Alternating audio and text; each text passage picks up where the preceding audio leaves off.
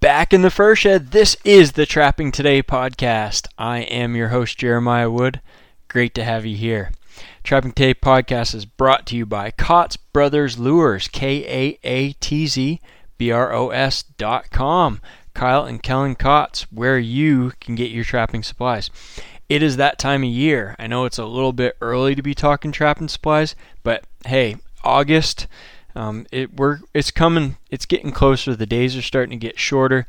This is about the time that I start thinking about the things that I really need to be getting in and getting prepared. Things like wax and trap line tools and trap dye and things that I really need to just get rounded up. Maybe some stake ends to make cable stakes, earth anchors, and a number of other things. Few traps, the last minute trap orders. This is the time to do it. So check out KaatzBros.com for your trapping supply needs. They will get stuff to you quick. They have great prices, excellent service, great guys to deal with. Podcast is also brought to you by Fur Harvesters Auction, where the world comes to buy wild fur. Fur Harvesters is run by trappers for trappers, and folks at the auction house really understand the ups and downs of running a trap line. They understand what we as trappers put into the furs that we send out there and the importance of each and every one of those pelts.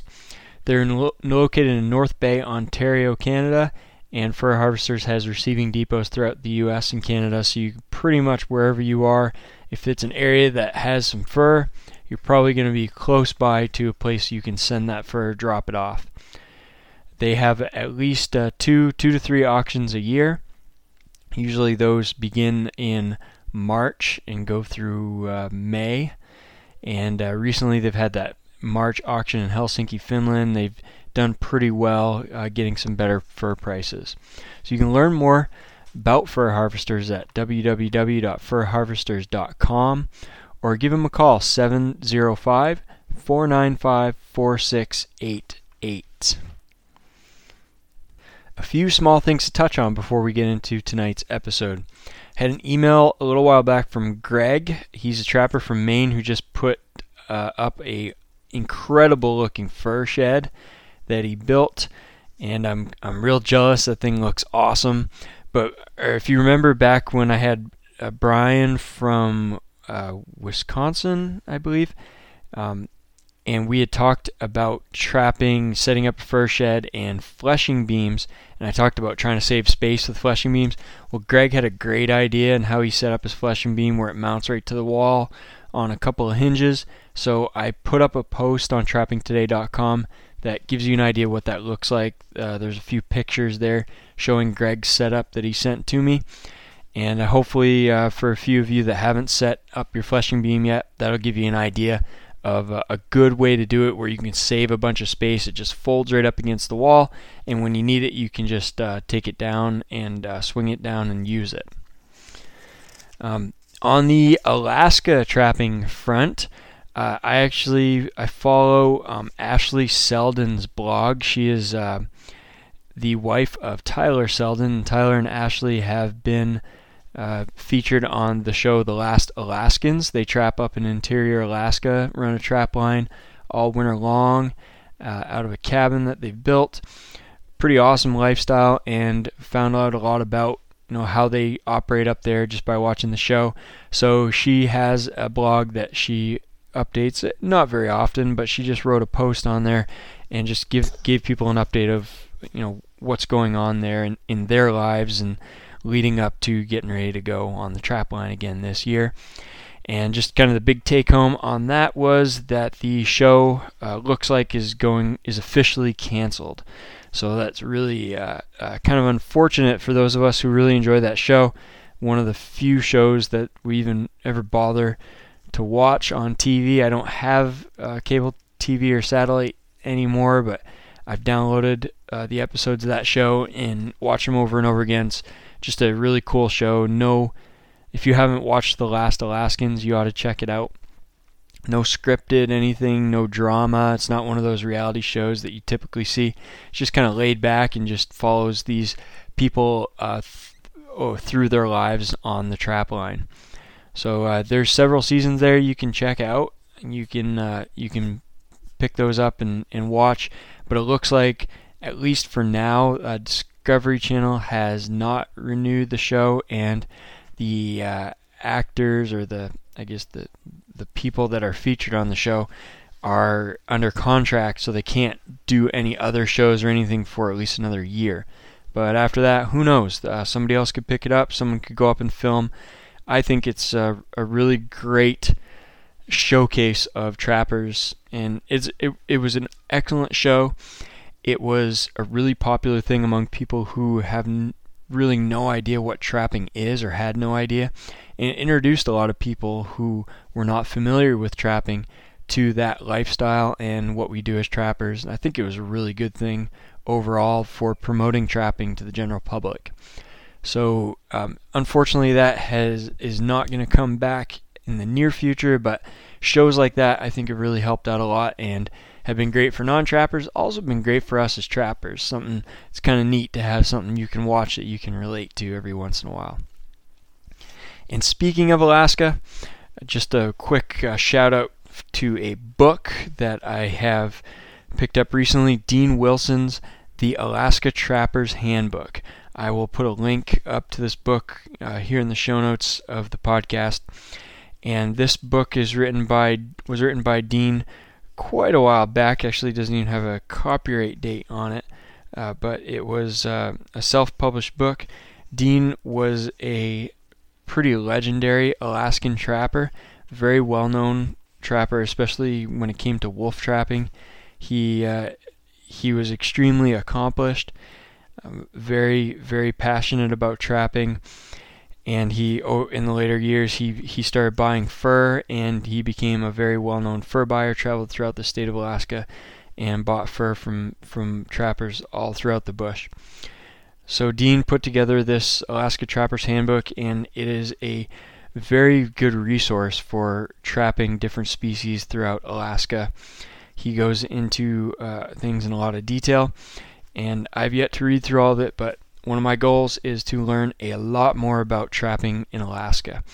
And so that's kind of been an obsession of mine, and if you have similar thoughts and ideas, I think you'd really enjoy this one, so check it out, The Alaskan Trapper's Handbook by Dean Wilson. So with that, let's get into tonight's show. In last episode, I talked about under ice beaver trapping, and I went into detail on footholds and body grip traps under ice. And I saved this last part because I went on for so long. When I put together that episode, I had to split it up into two parts. This is part 2, and this is where we go into under ice beaver snaring, something that I've done for just a few years now, and I've really gotten to enjoy it, and I've been learning a lot about under ice snaring over that time period, and I just kind of hope to share a little bit of that with you in this episode. So hope you enjoy, and thank you for tuning in. Let's talk under ice snaring. So under ice snaring is really my favorite type of under ice beaver trapping, primarily because it's just, you can be so versatile. There's so many different things to try. I don't know, I just like it. I like it a lot. It can be very simple, it can be very complicated. It just depends what you make of it. And there seems to be a bit of a challenge to it as well.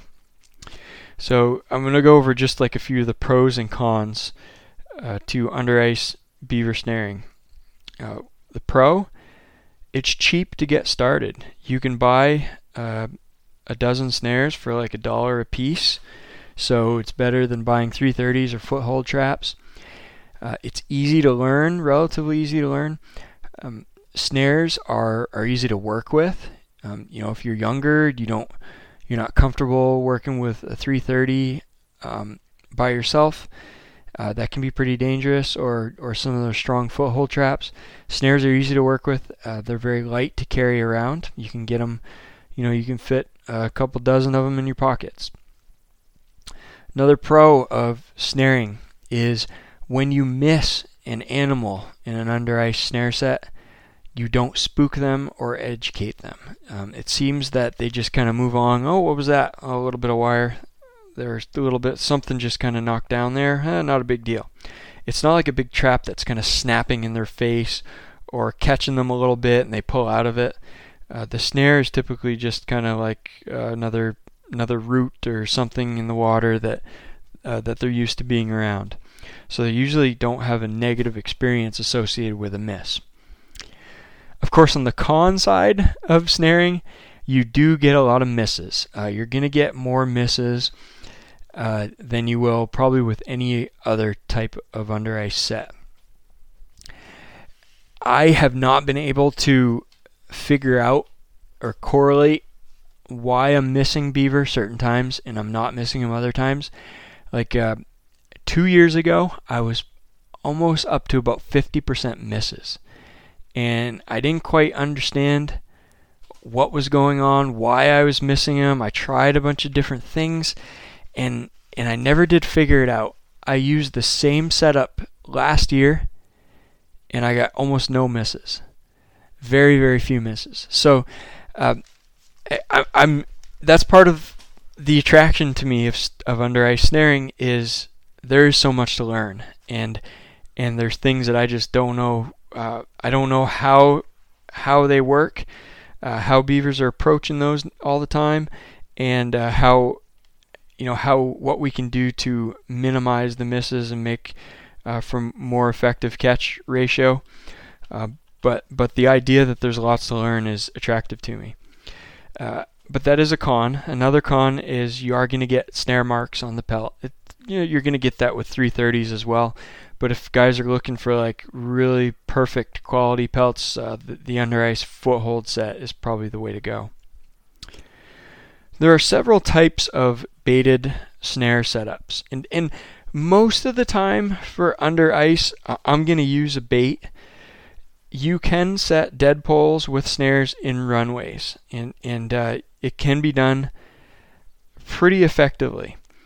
One of the common setups without bait under ice snaring is just set a snare dead smack in the middle of the run. The pole is in the middle of the run, and each snare loop, you got one snare loop on each side of the pole.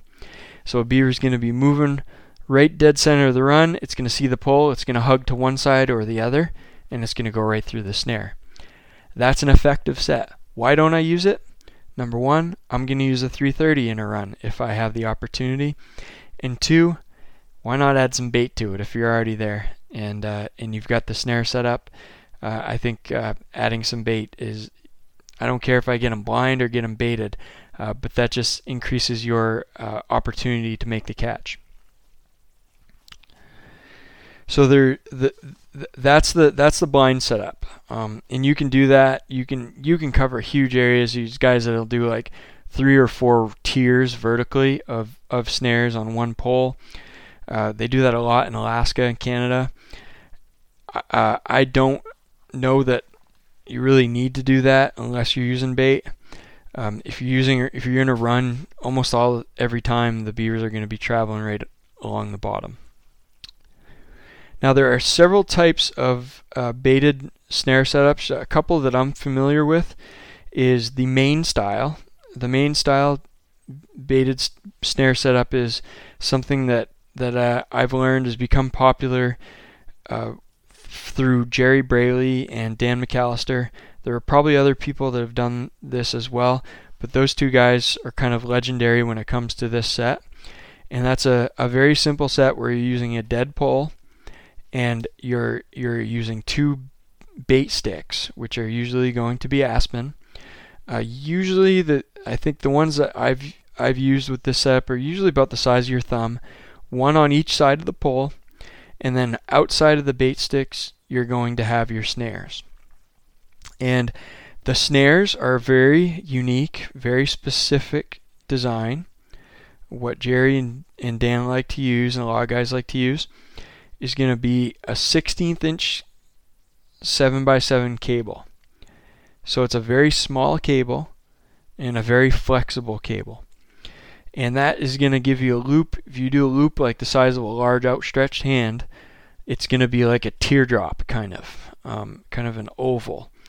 And so it doesn't it doesn't seem very intuitive at first, but I've heard Jerry say that when the beaver is feeding on that pole, you got vertical bait stick on the pole. The beaver is going to be circling that pole, so his body is going to be turned sideways, circling that pole, and the oval shape of the snare is about the shape of a beaver's body when he's tipped sideways, and so it seems to work pretty good in that sense.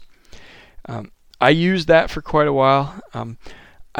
I learned a different way of making a setup, the baited setup, and it's something I'm just going to call the Minnesota style baited snare sets, and I learned this from a guy named Raleigh Hess, and Raleigh is a very effective professional under ice beaver snare man in Minnesota.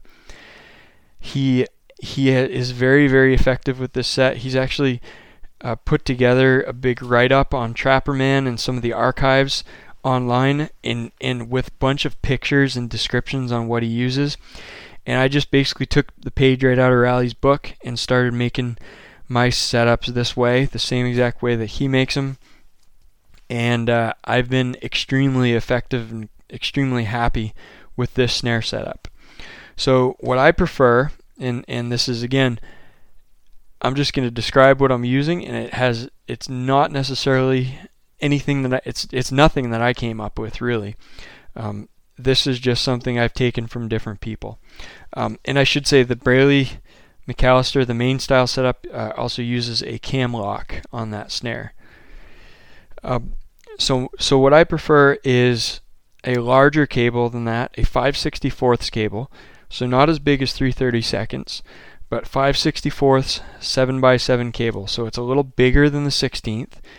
It is a 7x7, so it's still a flexible cable, and I make a loop the size of my outstretched hand, which is fairly large. And instead of a dead stick or a dead pole with two bait sticks nailed to the sides of it, I'm using a live pole. And this is going to be aspen, and it's going to be 100% green all the way down. So there are pros and cons to this, and the reason to use the dead pole with the live bait sticks is you're concentrating the beaver to the area of the pole where you want them to be caught. You're putting them right in front of your snares.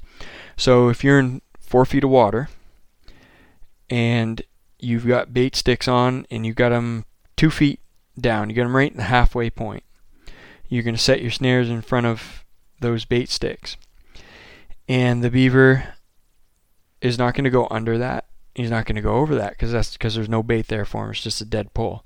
He's going to go right where that bait is, and he's going to get caught. So that's the advantage there. The disadvantage that I've seen is it is often very difficult to get a beaver attracted to that small bait. Small diameter sticks and short length. So you think, well, what if you just make bigger bait sticks and make them taller? Why not just use a green pole? That's kind of what I have gravitated toward. And what I found is if I have 4 feet of water, I'm going to use a green pole. It's going to be bait all the way up and down, but I'm going to set multiple tiers of snares. So depending on my water depth, I'm going to have 2 snares, 4 snares, or 6 snares in that area. And basically what that does is allows me to cover the entire water column. And I've actually had one case where I caught a beaver in the bottom and a beaver in the top. It's not very common, but it happens. So anyway, that's what I like to use. I like to use a 100% bait pole, live green pole. I am going to have one that's going to be about 1.5 inches to 3 inches diameter. And that can vary quite a bit. You want something big enough that the beaver are going to be attracted to. It can vary because sometimes I'll cut a tree and I'll have like 2 poles. One's on the smaller end, one's on the bigger end, but I get 2 poles out of the one tree, so I'll use those. So I'm going to try to describe in the podcast how my snare pole setup is going to look, and it's not really going to be easy. It's going to be much easier to do this as a demo, but I'm gonna try. So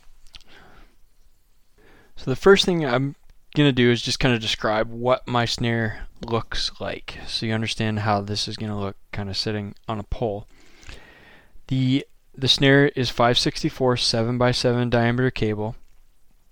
It has a cam lock, so you got with the two pieces of the cam lock. The slide piece is running through that top part of the snare, and then the other end, the end of the cable is attached to the lock portion of the cam, and that is has a aluminum stop on the end of it, and the cable is kinked to about 90 degrees on the other side of the stop to make the snare set vertical.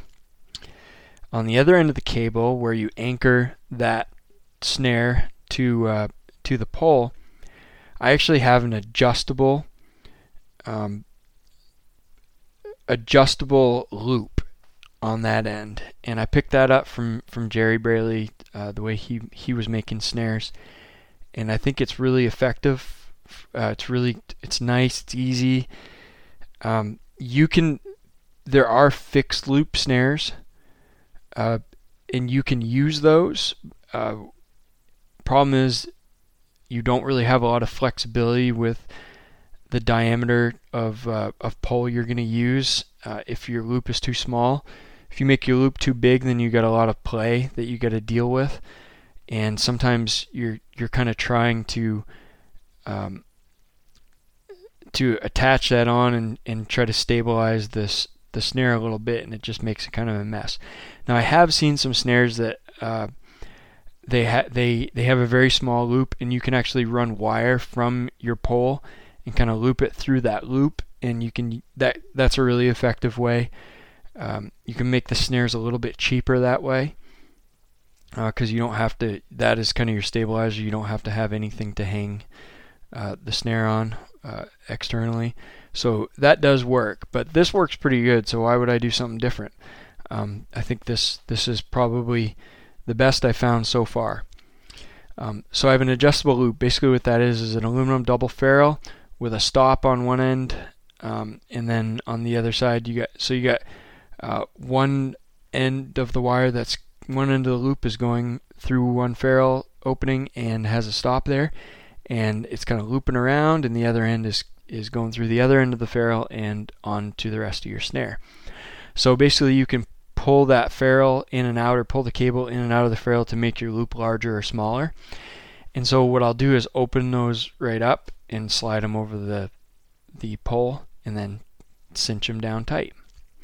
The last thing I have on the snare again has that cam lock that for the 5/64 cable, and then I'll have usually either a large oversized double ferrule or a piece of PVC or vinyl tubing, kind of like gas line type of tubing, or the tubing that you use to run like an aerator for your bait tank or your aquarium. And all that is to hang the snare with. So you're going to run your piece of wire that the snare hangs from, you're going to run it through that tubing, and then you can bend the wire up or down or side to side to adjust where you want your snare to sit. So that's what the snare is in a nutshell. It's I think it's about 42 inches of cable that I start with, and it turns out to be just enough to make a nice loop around the pole and a nice sized snare loop when you're all said and done. So I'm going to take my pole, and the pole is going to usually be about 6 to 8 feet long. And I've chipped my hole somewhere near the house, hopefully between the house and the feed bed, and I haven't quite found the beaver run. One thing that I did not mention with any type of baited set, you want to be close to either the house, the run, or the dam. You need to be close to an area where beaver are traveling. I've done this. I've seen people do this before. You go 6 feet off of the run, that set can sit there for a month and beaver won't touch it. They're just not traveling there. They have no reason to be there. But if you're right next to the run, they're going to be going back and forth there on almost a daily basis. So you can really increase your effectiveness by being close to either the house, the feed bed, or the dam, or all three, or put it right in the run. But then again, blind set if you're in the run. So I got my hole. I'm hopefully somewhere between the house and the feed bed in this case, and the first thing I'm going to do is drop my pole down and hit bottom, and I'm going to read my depth. I'm also going to try to stick it in bottom a little bit and see how soft or hard the bottom is and how far down I can get the pole. I want to get the pole anchored in the bottom if I can. I just think it makes for a more stable pole and a better opportunity to allow those snares to fire when the beaver's moving around it or chewing on the pole. So I'm going to mark. What I'm going to do is basically I'm going to drop that through. I'm going to shove the pole in as far as I can get into the mud or the bottom. And then I'm going to use my machete or axe, and I'm going to go down until I hit the bottom edge of the ice, because you can't really tell. It's hard to tell how thick the ice is. So I'm going to get to the bottom edge of the ice and I'm going to get that depth, and I'm going to mark the spot on the pole that coincides with the bottom edge of the ice. So I got that. I'll take my machete and I'll make a little mark there in the pole, so I get that marked. And what that is going to be is my starting point for where I'm going to set my top layer of snares. And I always start from the top and move down. If you know you're in a run, you can start from the bottom, but in most cases I'm not going to be in a run, and I'm going to start from the top down. Beavers seem to... here's what's going to happen. A beaver is going to see this green pole, and he's going to want to grab it and take it back to the house with him. But you've got to cut it to be able to do that. It's anchored to the bottom and it's anchored to the top. And usually what they're going to do is try to go up near the bottom of the ice, and as close as they can get to the bottom of the ice, they're going to try to cut that pole. Cut it off and try to drag it back to the house. So you want to have that snare, the first set of snares up near the top. I'm going to go about 3 inches below, some between 3 and 6 inches, but usually somewhere around 3-4 inches below the bottom of the ice. And that's where I'm going to set my first tier of snares.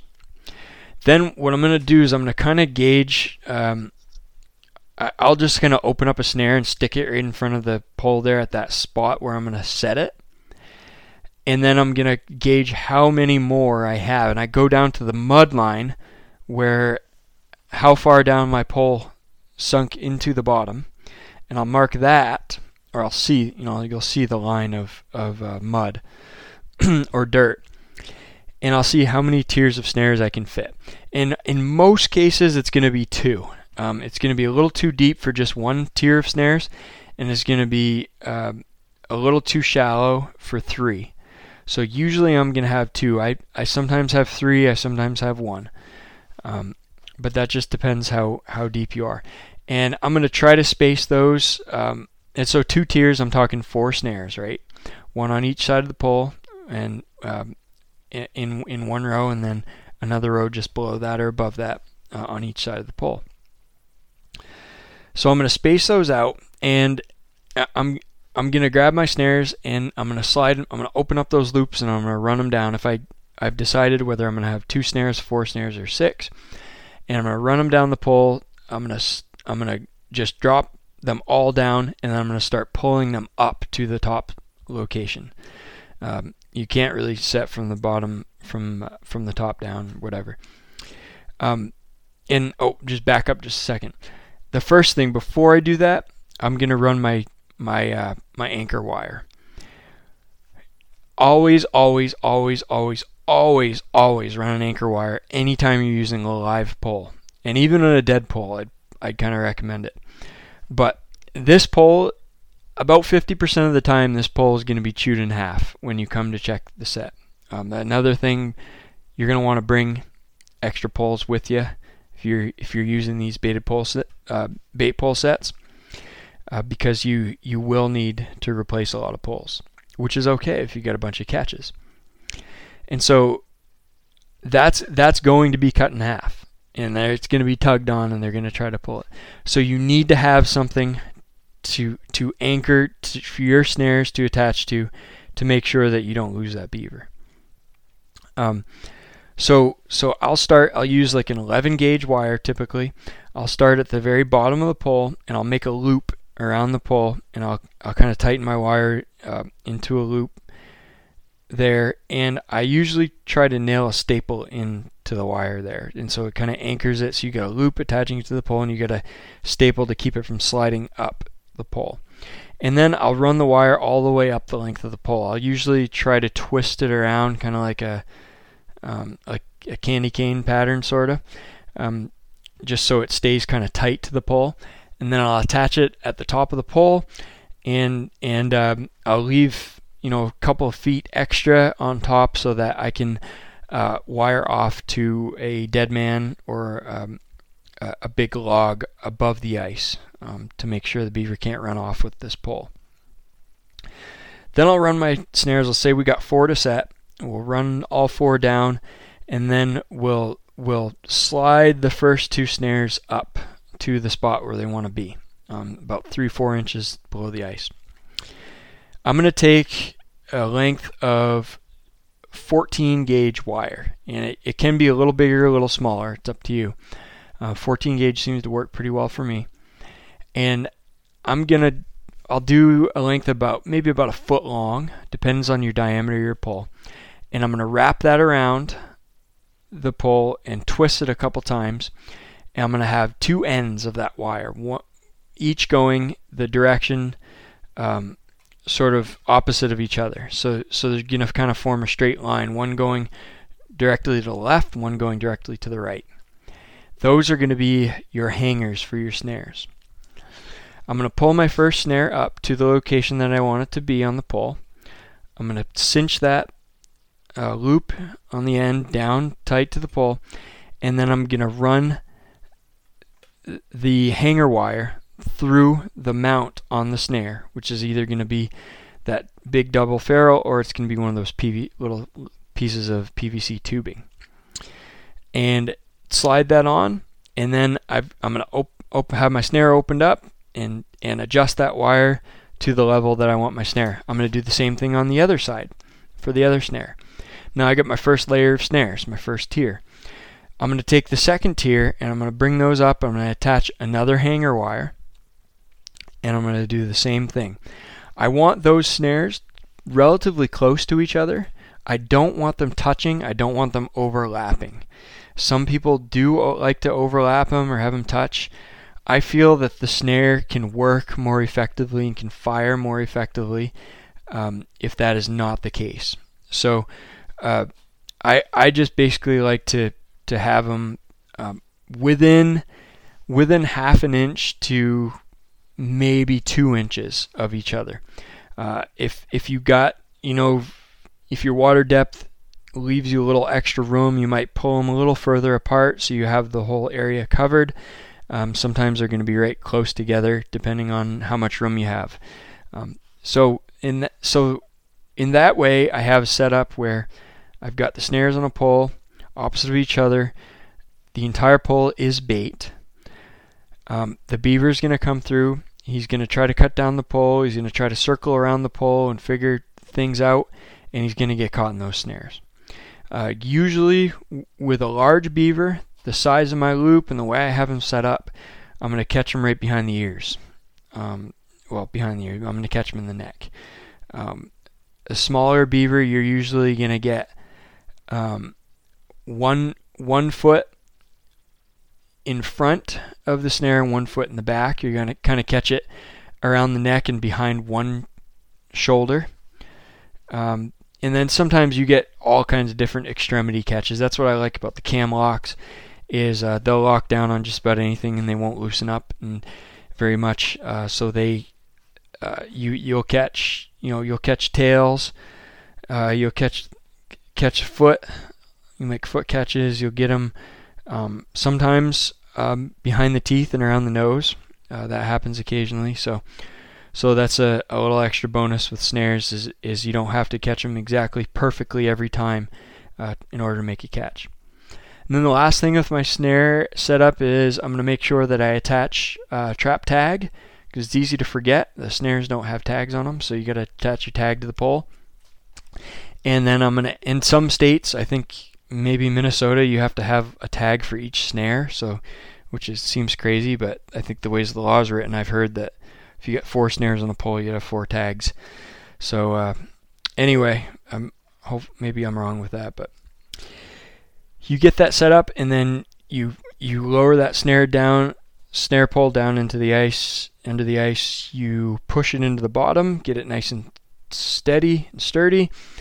And it's also, the pole is kind of leaned up against the side of the ice there up top, and you're going to find a large diameter log or tree or part of a tree to wire to above the ice. So if the beaver breaks off the pole and tries to pull down, he's anchored above the ice. Sometimes it doesn't happen very often, but sometimes you could make a catch and the beaver is caught before the ice completely freezes over, and they can pop up through the ice and get up above the ice level, and then if you're not anchored well, you could have problems. So always something else to be aware of. But that, in a nutshell, that's the under ice beaver snare set that I do. There's a wide variety of ways of doing it. I've tried a lot of different things. I'm still going to experiment. I think probably 80 to 90% of what I use is going to be this exact setup, and then the other 10-20% I'll probably just experiment and try different things. Try different size cable. I typically don't load these snares, and when I get to Olson's, I intend to talk with Newt Sterling. I'd like to get him for a few minutes and try to ask him about under ice and loading. My cable seems to have pretty good memory to it, and the snares don't take a whole lot to fire. I've tried loading them a little bit, and I really don't like it. They seem to fire a little too easily. You try to push them down through, you get a little bit of slush in the hole when you're trying to push down through the ice, and you get snares firing off before you even get the pole down. And I think potentially under the ice, depending how the beaver is moving, I'd kind of like to see him, give him the opportunity to work that a little bit before just touching the snare and having it fire. But that's my opinion. I've got a lot to learn with snaring. So, but yeah, as the beaver's circling, going through that loop, I think he's typically firing that snare with his back. And so that would be interesting to have some underwater footage of a beaver working an under ice snare. But just thinking about how beavers are moving through and how those snares are firing, it seems that this cable size and the cam lock and this whole setup and loop size and everything, I've pulled it together from a number of different sources from people that have a lot of experience and have learned a lot of the ways not to do it, and this seems to work pretty good. So I hope that was useful and helped a little bit. For the few people that are going to try under ice beaver trapping, I would highly recommend it, not for production, not for just trying to put up big numbers of beaver or animal damage control or anything. Just go out there and have some fun and try some different sets and see what works and what doesn't. Take the kids out, enjoy yourself, take your time, relax. Another thing that just came to mind with snares, you need to set a lot of snares. If you're going into flowage and you're going to set it up only with snares, don't set 1 or 2 poles. Set 4, 5, or 6 poles, because you're going to have a percentage of misses. You're going to have spots where you drilled your hole, you cut your hole, and the beaver just are not frequenting that area that you're at. You're going to make one catch, and the beaver's going to fire off all the other snares when it's caught, and you're not going to catch anything else there. But if you have a pole 5-6 feet away, 10 feet away, you may catch another one. So the biggest thing I've learned is you don't want to go back to a flowage with only 1 or 2 chances to have a beaver in your snare set. So set multiple snare sets. All right. Well, with that, I appreciate you guys tuning in and listening. That was kind of my first run through of the demo and that I'm going to do for under ice beaver. And I got a few kinks to work out, but hopefully that was helpful and you guys could pick up a little bit of information for the people that are interested in doing the under ice beaver snaring. All right, thanks for tuning in. Again, great to have you guys here, and I appreciate it. Check out my book, Fur Profit, Trapper's Guide to the Modern Fur Market, if you're looking to learn more about fur prices, fur market, how to sell fur, where to sell fur. That's a great resource to get you started. It's only about $12, and you can find it at Cotsbros, PCS Outdoors, trappingtoday.com, my website, amazon.com. There's F&T for Harvester's Trading Post. Check it out. Appreciate you buying the book and supporting the podcast.